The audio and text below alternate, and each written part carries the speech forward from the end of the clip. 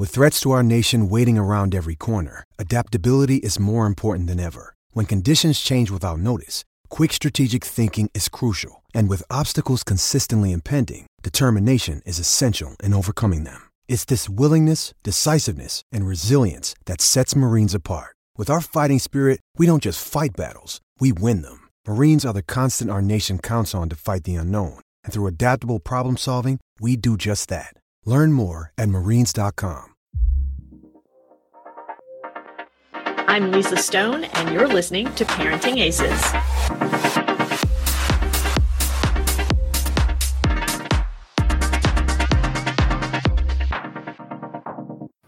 Good morning, everybody. I'm Lisa Stone. I'm here with Sandy Franz. I'm on the West Coast. He's on the East Coast. Hey, Sandy, how's it going? Hey, Lisa. Very good. Thank you so much for having me today. Of course. So you and I just kind of met online, and we don't really know each other so well yet. And I don't know who in our audience knows you, but why don't you give us a little bit of your backstory in tennis? Tell us how you came up and what you're doing now.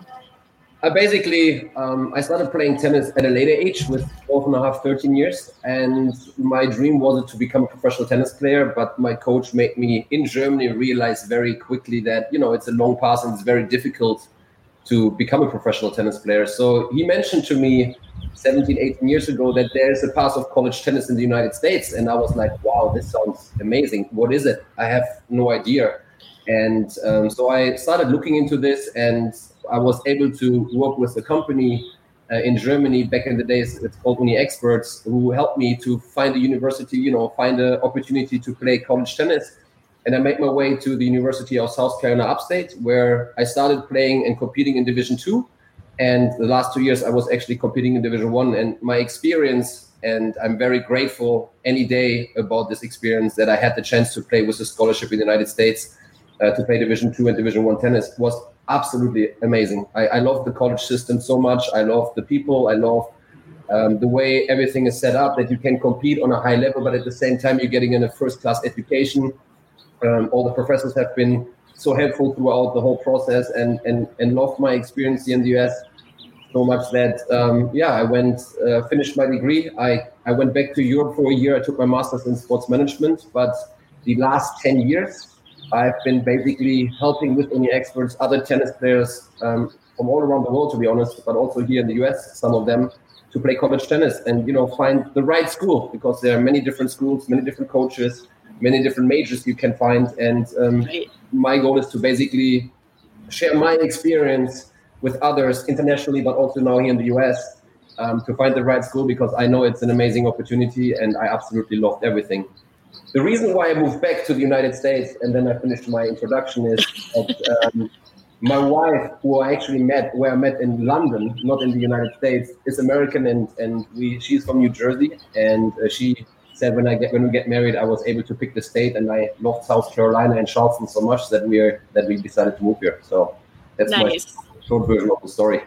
Nice. So, there are a lot of people that say, we need to be limiting the number of college or international players on college teams, because they come here, they take the scholarship, they get their education, then they go back to their countries, then they don't ever give back to their community here in the States. You are a living, breathing example of somebody who came from another country, valued your experience so much that not only did you come back here to contribute, but you stayed in the college tennis world and are making a big contribution in the college tennis world. So thank you for that.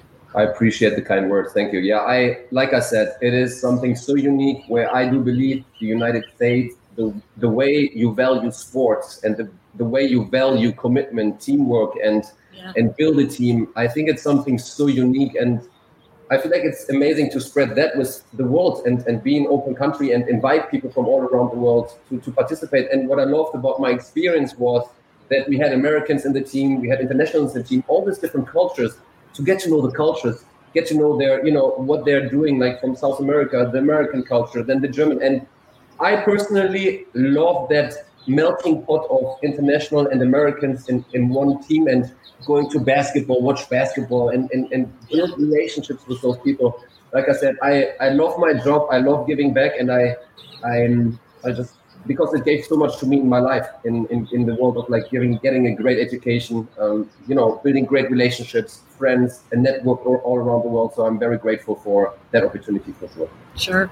And I see you're wearing a Solinco shirt, so I got to give a shout out to my friends, Katie and Norman at Solinco. Hey guys, if y'all are tuning in, love those guys, and it's a great company. For those of you not familiar with Solinco String, and they make a lot of other things now, but take a look at them. Yeah, we've been working with them in Germany with Uni Experts. We are basically, and I know in the US it's more common about like, recruiting showcases like for college coaches and stuff. And in Germany with Uni Experts, we have been building a tennis showcase. We started 7 years ago, and Solinco was from day one supporting the showcase, and it has been an amazing experience. Like, unfortunately, this year due to COVID, we had to cancel the event because nobody knows if you're allowed to travel, but it normally takes place in July, and we had like 120 kids from all around the world, 45 coaches flying from the US to Germany. It was a nice event, and I love Solinco, and I'm very grateful for them to support not only the showcase, but now here a tennis series of Charleston Tennis Circuit as well in the US. Well, and they're huge supporters of college tennis overall. They support a lot of programs here in the U.S. And I'm not as familiar with their international support, so nice to hear that they're supporting events overseas as well. So, talk to us a little bit about international recruiting, because I had posted a question on a college recruiting Facebook page, I guess 2 weeks ago now. Just asking, are international junior players aware of what's going on with college tennis here in the States with COVID-19 and cutbacks and programs getting cut, scholarships getting reduced, recruiting budgets being reduced, coaches not being able to go to things like recruiting showcases, et cetera. And the answer I got from pretty much everybody that responded was, they may know a little bit about what's happening, but they don't really have their finger on the pulse of how dire the situation really is in this moment. Now, that's not to say things aren't going to change, but as of right now, the news is not great. And I couldn't agree more with you. It's a very important aspect in the international recruiting. Of course, there is the news, and you get the media, and you get information about college sports and tennis, but it's not in as much as in depth as if you would be here. I think the international players who are currently actually involved in college tennis, like they're playing for school, they are informed, and they're getting all the messages. They're staying in touch with the coaches. They're staying in touch with admissions to see what's going on. But especially for the ones who are planning to come in the future, especially the ones who are getting like consultation right now, I think, and this is a shout out to all recruiting companies who work internationally, I think it's very important for us to make sure we educate those young, ambitious athletes. It's not only tennis, like it's many other sports as well, to educate them, make them aware of the situation, make aware of changes. Something we just done with Uni Experts, we have done a questionnaire for all the coaches to get feedback, like how do they see the recruiting in the next year? What are you looking for in the future? Do you need bigger budgets from players? And so we can adjust the consultation with those young, ambitious, and future athletes in the sense of like, hey, if you want to play college sports, you might have to have more money. Might to invest more money. The scholarships are more limited. There's more demand for it now, and things like that. So that's something we are really trying to be proactive with Uni Experts and trying to adjust to the new situation, which of course is new for all of us. And with sadness, I'm following like programs are being cut, and as unfortunately, tennis is one of the first programs which is going to be cut.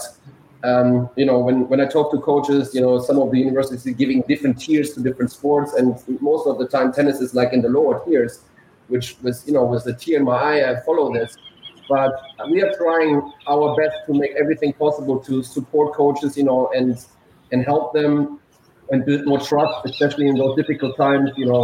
Share information like I'm joining calls with coaches and see, how can you do fundraisers? What can you do to be proactive and things like that. So I think it's very important for the recruiting companies now to really make an adjustment, to be very honest and communicate very good with those young kids who plan to come in the future. Right. And let me just say really quickly, those of you watching, if you have questions, you can just type them in the comments and I'll see them as they come in and can relay them to Sandy. So make sure you do that. But Sandy, one of the things you said, was about the college tennis programs being kind of at the bottom of the list in terms of priority for universities to preserve in this time of big budget cuts. One of the things that's come up in conversations that I've had, and I'm sure in conversations that you've had too, is, if you have a college tennis team and there are only 8 or 10 players on the team, that's an easy target for athletic directors or university administrators because it's only 8 kids that are impacted.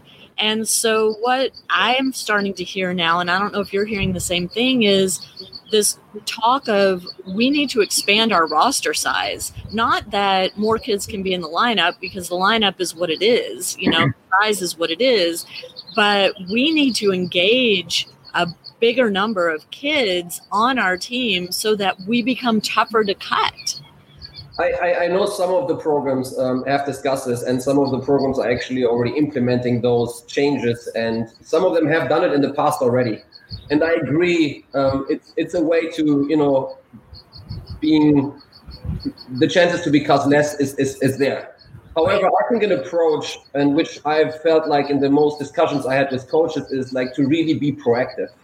To engage the people more, the alumni more, be more engaged with the community, be getting more people involved in the tennis team, having more people donating money to the team. And I feel like that's where I try to encourage coaches a lot more as well. Because if you have the community, tennis community in your college town or wherever you're located, is behind you, and they're supporting, they're coming out, they're giving yearly donations, and the alumni giving more donations, even internationals, even if it's only like $100 a year from an internet, it doesn't matter. Like you're building that community, and I think that's something where I personally believe is going to be a huge difference in the future, where coaches have to try to focus on coaching and taking care and managing a team, which is already so much work and takes so much commitment, and I know that. But on the other hand, I believe a huge aspect in the future, which I think makes a difference for college tennis and getting cut as a program, is if you have a community behind you, it's very hard for an athletic director to say, hey, you know what, I'm going to cut tennis. Yeah. So I feel like that's an important point, and I feel like a great change in the communications of the coaches, which I've been participating, that they put a lot of focus on that, and seeing how they can engage more community, building fundraisers, doing events, and coming out to the tennis clubs and play. So I really hope this is going to be the route they're going to take, and I deeply in my heart hope that it shows the athletic director that the tennis community and the college tennis coaches are proactive and showing them we're going to make this happen, and even COVID-19 is not going to kill us. Yeah. So let's talk about the specifics of international recruiting, because I think there's a lot of confusion around how a player outside of the United States is, one, even identified by American college coaches, and two, what the requirements are to apply and become accepted to a college or a university here in the States. Because obviously SAT, ACT, GPA, that's a very American, kind of thing. So what's it look like for those kids outside of our country? It's and it's a great question, Lisa. First of all, I have to admit it's amazing, because the Americans, they grow up with all of this. Right. For national kids, this is something completely new. So I feel like when we have free consultation sessions with any applicant coming to Uni Experts, we have a free individual consultation to explain them how the process works, what they can expect. It's like an interview kind of thing to see if they fit the college level, and if they fit budgets and needs and things like that. And yes, then what we do is we guide them through the whole process. Like you said, we have SAT prep, we have TOEFL tests. So internationals have to take TOEFL tests. Now Duolingo is becoming more popular with COVID-19, which is another language test. So they basically, those tests are to see how their English level is, to see if they're going to be, doing well in school. Right. So they have to be able to sit in a lecture or read a textbook or whatever, write a paper, and have a good enough command of the English language in order to communicate clearly. Exactly. And I can talk only about my own experience on that part. And, when I came my first semester, it was a huge change. I mean, my school English, my high school English was pretty good. I had it for like 7-8 years in high school, and I was fine to have a conversation. But now I'm coming to South Carolina, where it's like a certain accent. Right. I was going to say the Southern accent. Oh gosh, Southern accent. So I fly in, and I get there, and I was really having a hard time to first understand because I wasn't used to this. Right. But something I love about the college system, the support of the professors in my first, and like all the years, but especially my first semester, was amazing. So like my English went from like, I would say a 5 to like a 9, and I felt so comfortable because like they help you. If I have a question, I could always ask them. And so that's something I loved so much about the college system, because they treated me like, I was any student, but so supportive that I would be successful.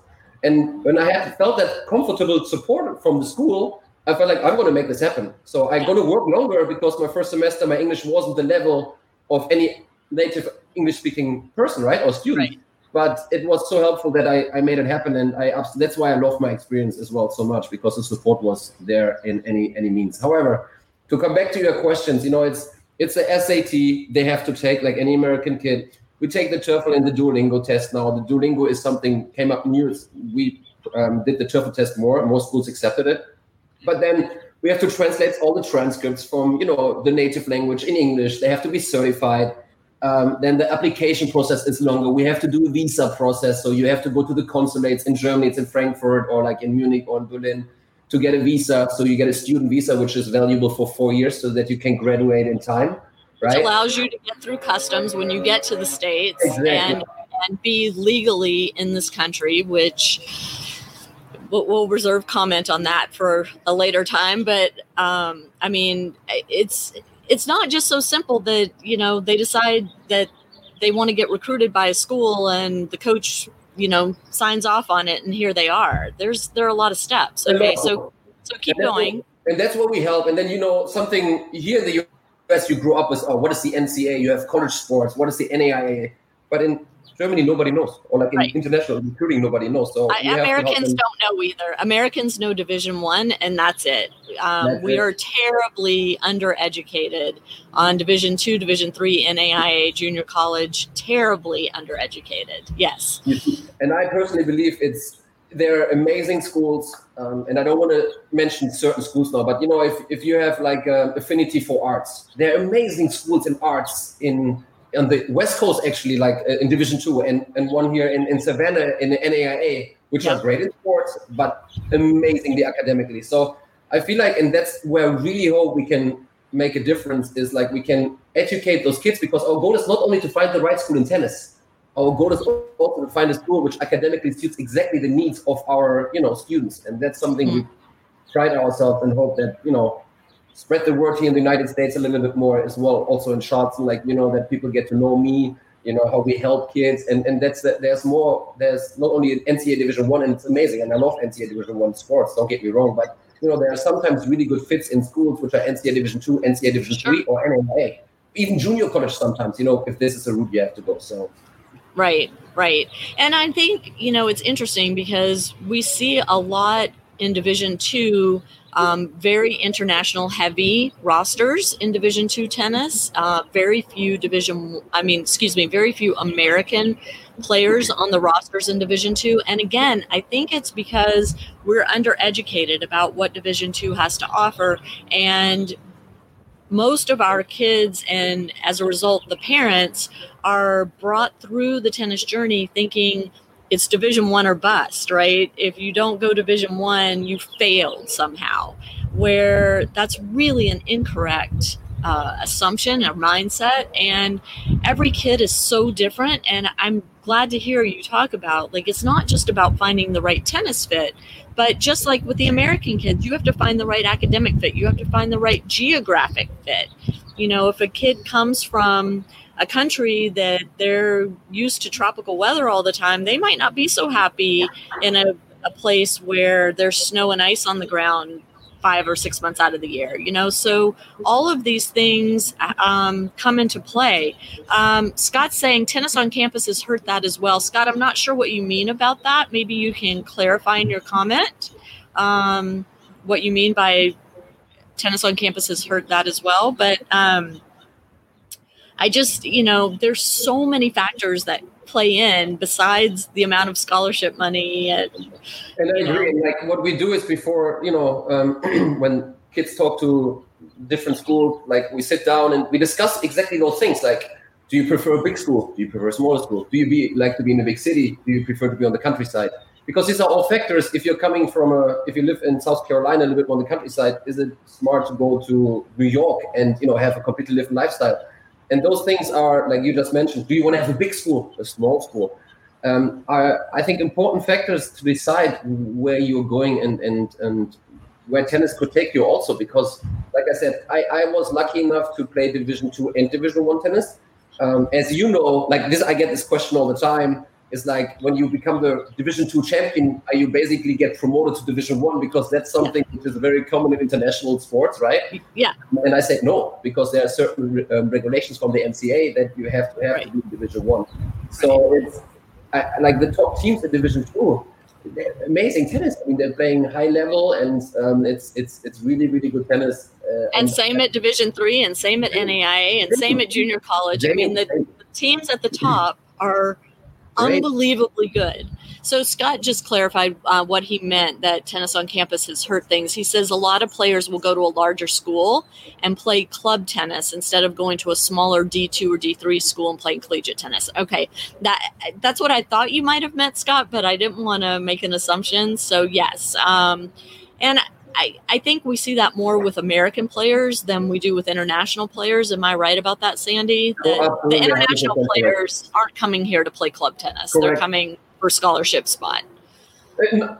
Or potential scholarship spot. Potential. Like we have walk-on kids, like who just want to come over to the United States. And we work with Division III and other schools where they want to have the experience of getting an education in the United States, learn English, play tennis, but also get a good education, which is where the tennis is focused, but not, and the academics is very high as well. So it's nice to get a scholarship, but it's not always guaranteed, So one of the questions that I get a lot too, Sandy, is, well, not questions, but kind of comments is, why aren't the college coaches working harder to bring Americans on the teams? Why do they just default to the international kids?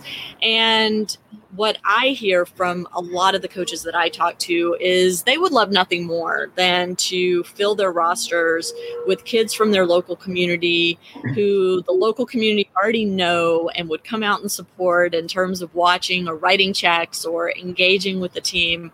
But a lot of times those kids just aren't available for whatever reason. And there's a myriad of reasons. So where they've got to fill their rosters, right? They got to go somewhere. So if the American kids aren't available for whatever reason, then they're taking that step and starting to explore opportunities with kids outside the U.S. And let's face it, there's some amazing players from places, well-known and not so well-known around the world who come and bring an invaluable kind of cachet to the team. They bring that extra something because they're from a different culture, they're from a different background, they may speak a different language, they have different traditions. And from an enrichment standpoint, I mean, what a gift to everybody on the team to be able to learn from one another like that. I agree 100%. And I think and there are many, many different issues, right, with that. And one of the point you mentioned, or the question was even said that, some of the good kids that then decide to go to a school, but then prefer, I'm not going to make the team, I just want to play club tennis or joining the club. So I think there you lose a lot of players, unfortunately, alone in the US system, which could be good players in whatever, like any other division, like lower Division I school, or middle Division I, Division II, Division III, NAIA, whatever it would be. And yes, of course, then also if I look at the coaches, the pressure and being successful and things like that, and then they see I have a hard time to recruit local kids or even kids from here, but I have to compete at the same time. So I think it's a really fine balance. And like I said, for me personally, I felt very lucky. I felt very appreciated. Was open up in the American community at my college. I still have relationships. I still go and visit the school as much as I can, even though my tennis program was canceled before COVID-19, unfortunately. I still love the people there, and I think it's a huge blessing in the sky and something I will appreciate my whole life, and because it's such an invaluable thing, college sports and college tennis in general. Yeah. So let's switch gears a little bit, because something else you're doing right now is running a series of junior tournaments, and you're running them through the UTR platform. So those of you who have been watching these live streams over the last couple of weeks, you know that USTA junior events are on hold right now. The big national events, we still don't know about national hard courts, but obviously clay courts was canceled. But UTR is providing this platform for tournament directors or anyone really who wants to step up and hold a junior tournament. So, Sandy, why don't you tell us what you're doing? And really, I think one of my questions and biggest concerns, because we're in the midst of COVID-19, is what kind of safety measures are you taking, and are you hearing from other tournament directors that they're taking to make sure that families traveling to these tournaments are protected? Great. Such a good question again. And let me start from the get-go. Why UTR for me? I got with UTR a long time ago, in the sense of like I heard about it. We since we host a showcase in Germany, and I'm a little bit responsible for that, and we know that college coaches are really looking for universal tennis ratings nowadays, and no German tennis player gets UTR. So there are no verified UTR tournaments in Germany. We decided that our tennis showcase should be UTR tournament, so that the coaches at least get a chance to see what their UTRs might be in the future, right? And so I got exposed to UTR that way. The showcase has been hosted with UTR for the last 3-4 years. Has been good to us, valuable, and I enjoyed the platform in the sense of like using it as an event organizer. Yeah, it's pretty simple to just jump right in and get your tournament set up, enter scores, and it's easy. Like, you have flexibility in the sense of the process. Do you want to do round robin? Do you want to elimination? Right. So there are a variety of things. I mean, for me, the main reason why I used it back in the days, because I wanted to give the kids who we work with and who come to our showcase coaches are looking for it. So that was my main reason why I used UTR. Sure. Right? For the coaches, for the kids to get UTRs, and for the coaches to see, okay, they're competing for UTRs, as in Germany and some other European countries, they don't show any UTR results, right? Okay. So coming to the United States, and living in Charleston now, which is unfortunately the clay courts, which are around the corner where I live, I got canceled, and another organizer, Patrick Kieber, a fellow German of mine and good friend, got canceled. Really, really sad decision, and I hated to see that, because I really wanted to see them this year and see all the college coaches coming. But what we are doing here, and I'm creating with my wife together, Kelly, an event series for juniors. We do also some adult tournaments, but mostly juniors. Okay. To compete, right? And basically present myself as like, okay, I'm organizing events, I'm in the tennis community, and building a relationship with those kids, that they also know, hey, there's a college recruiter out there. So if I ever want to have help, there is somebody I can, trust, and I can build a relationship with, and hopefully can consult them in the future about that there are different opportunities, as we discussed before, right? Mm-hmm. So that's what's the key of like starting this tournament. So my wife and I came up with the name of Charleston Tennis Circuit. So we are focusing specifically in tournaments here in Charleston, in the area of Charleston, of South Carolina, as this is it's so much tennis going on here, which is amazing. And what we are doing is we are hosting several tournaments throughout the year for juniors. We have now one coming up on June 19th to the 21st at Waldoons, which is a very nice facility right on the farm. I don't know if you have been, with 17 clay courts. I got to know the tennis professional, or the head, Carlos, who was a great college tennis player himself from Mexico. Was number 4 in Division 1 in doubles. Amazing. I mean, really good tennis player. And, he said, I want to support tennis locally and want to provide more opportunities. And that's where we come up with the whole concept. And our goal is also to create relationships and have an event experience than just a tennis tournament. So in the past, like for our other tournaments, we had a photo booth, we had a players corner for the kids where we had like a Nintendo Wii where they can play Smash Tennis. We had like a players party where we had like food, where we had guest speakers, where we built more relationships, we really try to make it an engaging and fun atmosphere for the kids. We start thinking about like getting like the player cards, that they have their own player cards for the future, so that they feel like, oh my God, I'm at the professional tennis tournament, so that they have fun. It's more like about an experience, and that's where my wife comes in, because she's from the event world and thinks outside the box. I'm the tennis guy. I'm thinking tennis related, and she thinks outside the box. And that's why I love. Y'all are a good partnership. I got very lucky on that sense. Like amazing, like how we, it's just great to have different things and opinions about it. So coming up with the tournament now, and I have following, unfortunately, everything got canceled, and I've been following Germany quite a bit since I'm from there. And in Germany, actually, they started playing national tournaments again this weekend, so officially, and listen to everything. And I follow, of course, South Carolina guidelines. So with Breaking Heart, we decided that we want to host a tournament. That was the good part. But with Breaking Heart, we're going to take away all of the other social aspect of things, right? Because we wanted to make it a secure and safe environment. So we put COVID-19 measures in place, saying we limit the tournament for 60 people. We only play singles. There's no doubles. And, it was for me more like, and for Kelly, to have an opportunity for the kids after 2-3 months of not be able to play, sometimes not even able to practice, to come out and have a chance to compete against, but level-based, meaning like against kids of the same UTR. Mm-hmm. And that's something I really like. I like when there's the matches like 6-7, 7-6, 7-6 instead of like 6-1, 6-1. And that's what we pride ourselves to really group the people in groups that they have, at least from UTR-wise, from the level, it's going to be a close match. And we guarantee 3 matches. So all the players are going to have 3 matches. However, your question was more about the safety part, right? Yeah. So what measurements did we put in place? First of all, as communicated from all, is like 6 feet difference space, right, apart, which is very important to us. What we also encourage all the people to do is bring their own chair. So we're going to have 2 markers, one on the left, one on the right, and we're going to mark them, and we're going to ask the one player to put it on the left-hand side of the field, the other one on the right-hand side, so that they have different angles. We also their own space on the court, you're saying. Always space on the court, right? We also ask them to make sure that when they finish their courts, we have disinfection stations, like with all the stuff, so that they can clean the equipment, they can clean. I scheduled every match. I have a half an hour break, so my wife and I can go to the courts. We clean all the equipment and all the stuff, so it's clean to make sure they feel safe. We ask every player to bring their own water bottles, enough water that they can last the whole match.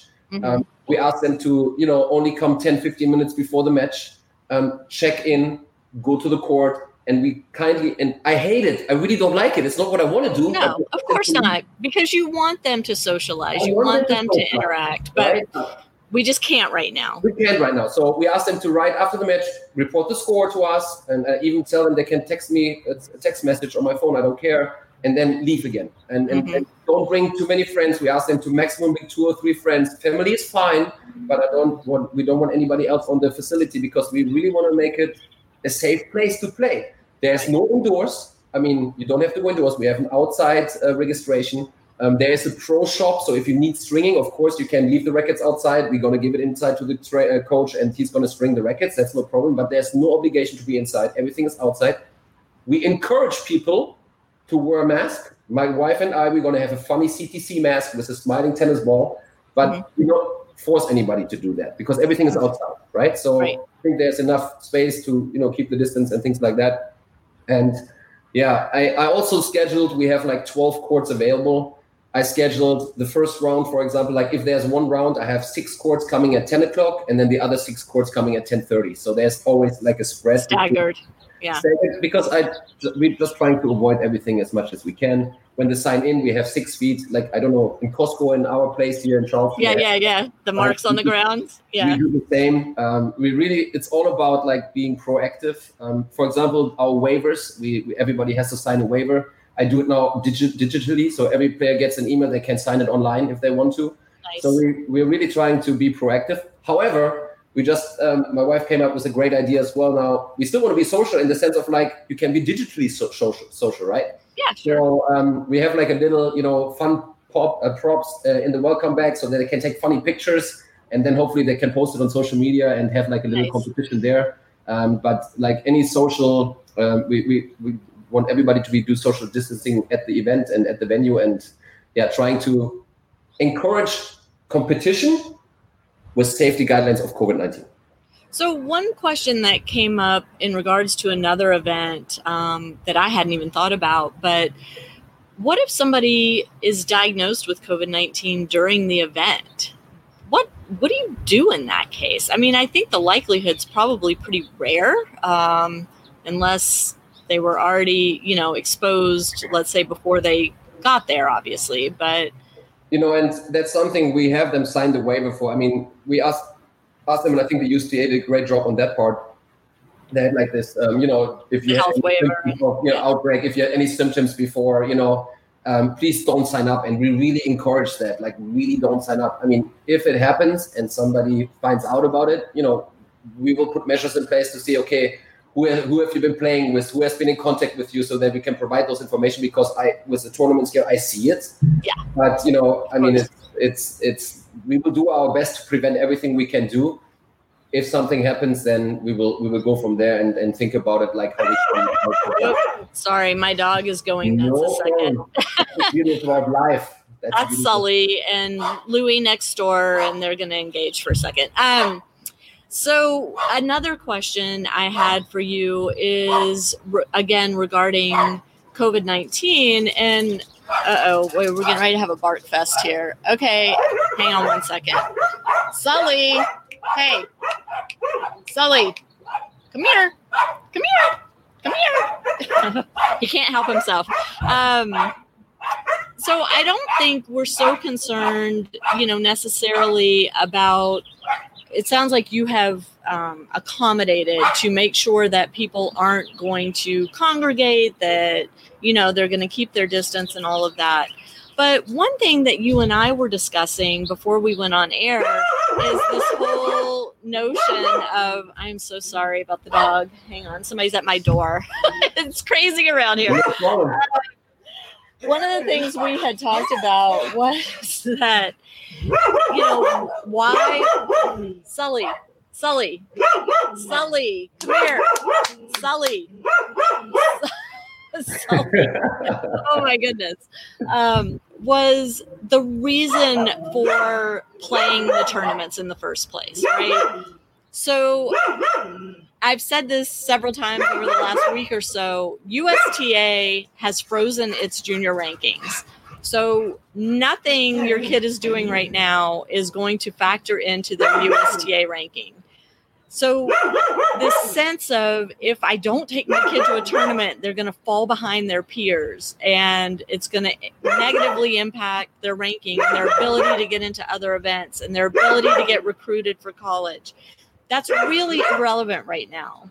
And you have to have a different reason for wanting to take your kid and for your kid wanting to compete right now. Let's talk a little bit about that, Sandy. Yeah, of course. Yeah.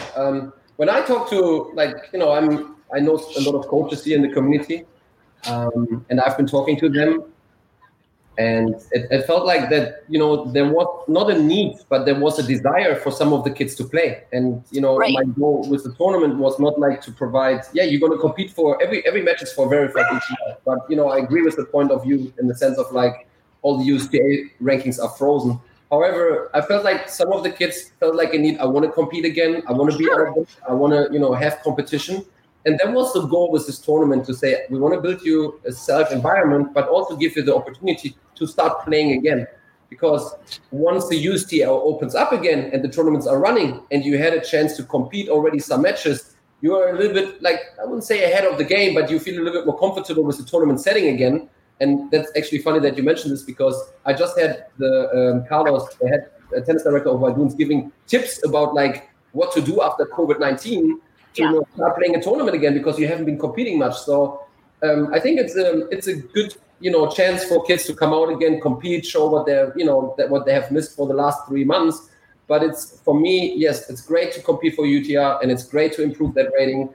But for me, it's more about, hey guys, there is a chance in a safe environment to still compete, enjoy and play the sport you love in a competitive environment. That's the main reason why we do this. And that's why And let's not worry about UTR. Let's not worry about USTA ranking. Let's not worry about Tennis Recruiting Stars right now. Let's just phase back into competition, because, the last thing we want is for these kids who have been sitting out for 3 months to come back to their first event and wind up injured or wind up sick because their bodies aren't used to the vigors of competition. They haven't been out there, and we don't want them to come out and overdo it. Their first tournament back, and then they're set back another however long because of injury or illness. So I think we've all got to use some common sense around this and really watch our kids as the parents and as the coaches. Keep a close eye on your kid. Notice, their energy level. Notice how they're eating and drinking. Notice how they're moving on the court. Notice their mindset. Are they freaking out over this, or are they able to just kind of calmly step back in and be out on the court and enjoy it? And take your signals from your child. Let them guide how quickly and how much you get back into competition right now. Understanding that we've all been away from it. Everybody's been away. Agree. I think that was really well phrased. And I mean, the good thing is, and like I said earlier, we limited our registration to only 60. And we opened this tournament for any level, as long as they can prove full court, right? Because I didn't want to just say only the top players or like the beginner. Like, we wanted to offer this tournament for everyone. And so we have from 1 UTR to 10 UTR players, which is awesome. And I love to see that because, even beginners, if they want to compete, I wanted to give them this opportunity. But how are you structuring your draws? It's great. What I'm going to do is we just do round robin this one. We want to guarantee everyone 3 matches. So I'm going to look through the levels. I'm going to group them in groups of 4, and then they're going to play 3 matches. It's a minimum of 3. So if I have uneven numbers, I even ask the kids when they registered, would you be willing to play a 4th one if you can? And they all gave me like an answer. So if I feel like I have uneven numbers, I provide, as long as the weather permits, even a 4th match if they wanted to.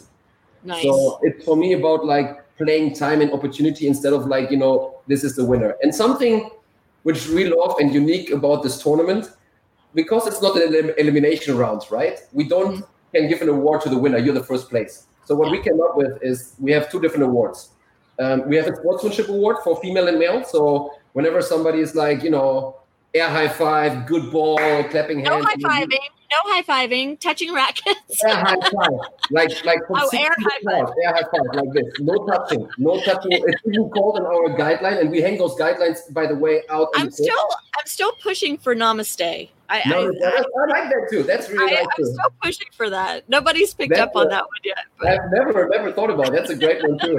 We call it like, I made a video and I said an air high five from 6 feet apart, so just no contact. And however, we have a sportsmanship award, and we're going to mail those. I mean, they're not going to be handed out at the tournament. We're just going to mail them out at the end. And then we have achieved a top performance award, we call it. So for every game you win, it doesn't matter if you lose or win, you get 1 point. And then when you win a match, you get another 3 points. So at the end, even if you lost one match 6-7, 6-7, you get 12 points, and then you win you have a chance to still win it.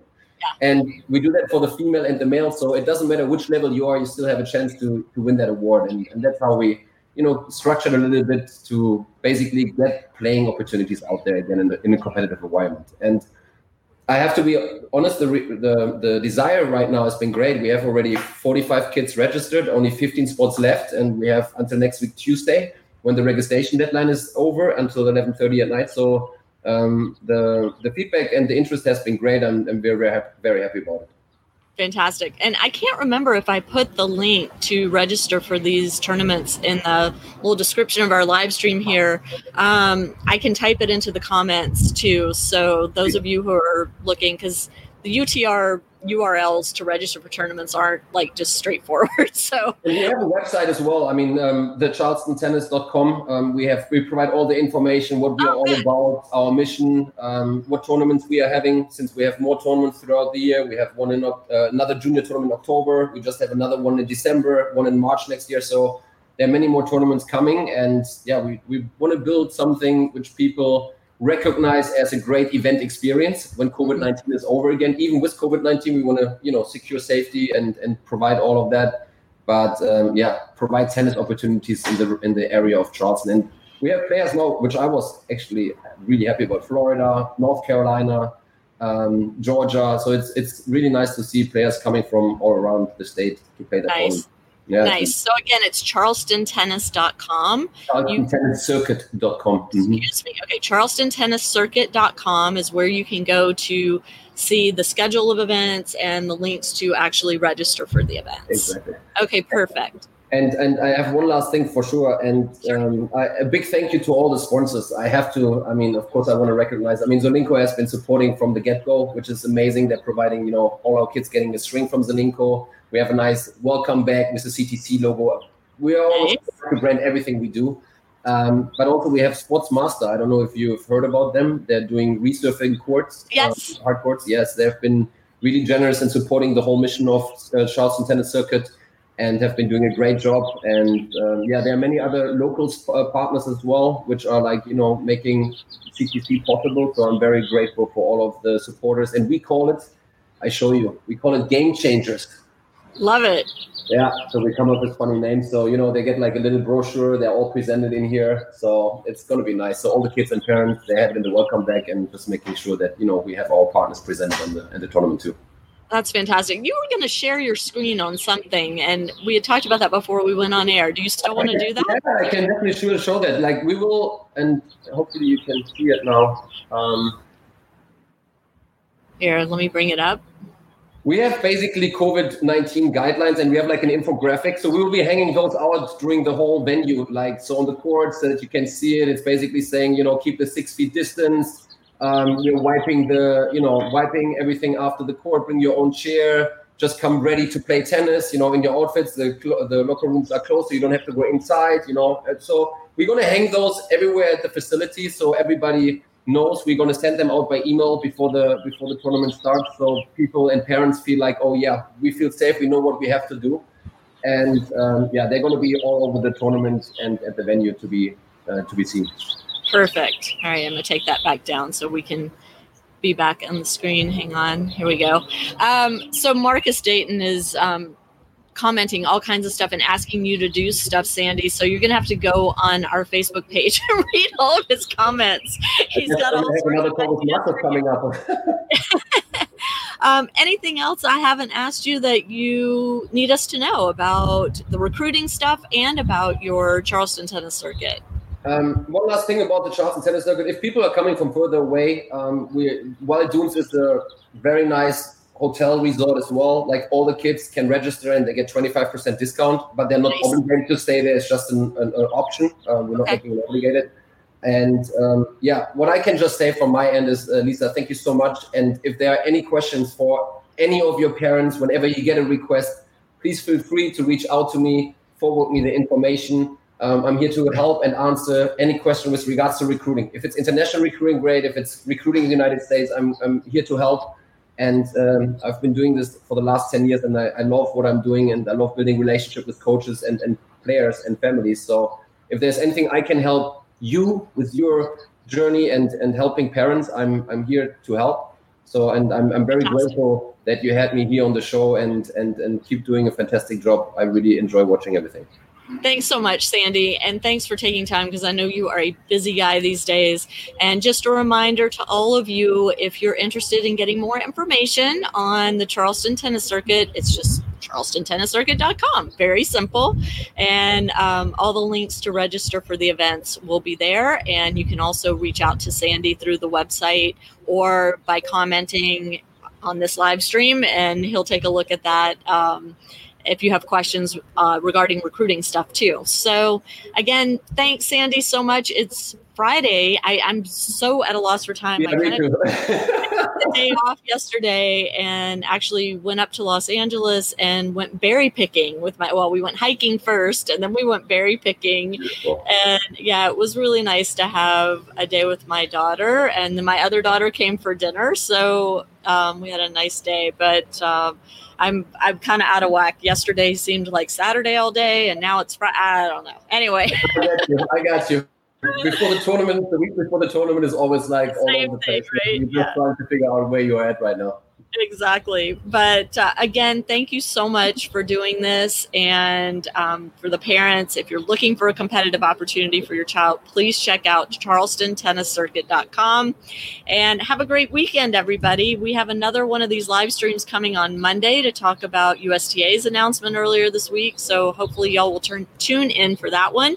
And if there's any topic that you'd like to see us discuss on this kind of platform here, please reach out to me. I am open. If you would like to come on and talk about something, I'm open to that too. I'm just trying to get information out to the families out there who are just kind of struggling with how to get their children back on the courts, back training, back competing. So we're here for you. Sandy, have a great weekend and best of luck with your event. Thank you so much for having me. Much appreciated. Thanks. You have a good day. Thanks, you too. Bye, everybody. Bye.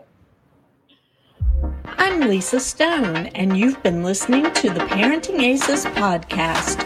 For tennis parents, by a tennis parent. If you like what you've heard, please subscribe to us and write a review on iTunes. For more information on navigating the junior and college tennis journey, please visit us online at parentingaces.com. Thanks for tuning in and sharing us with your tennis community.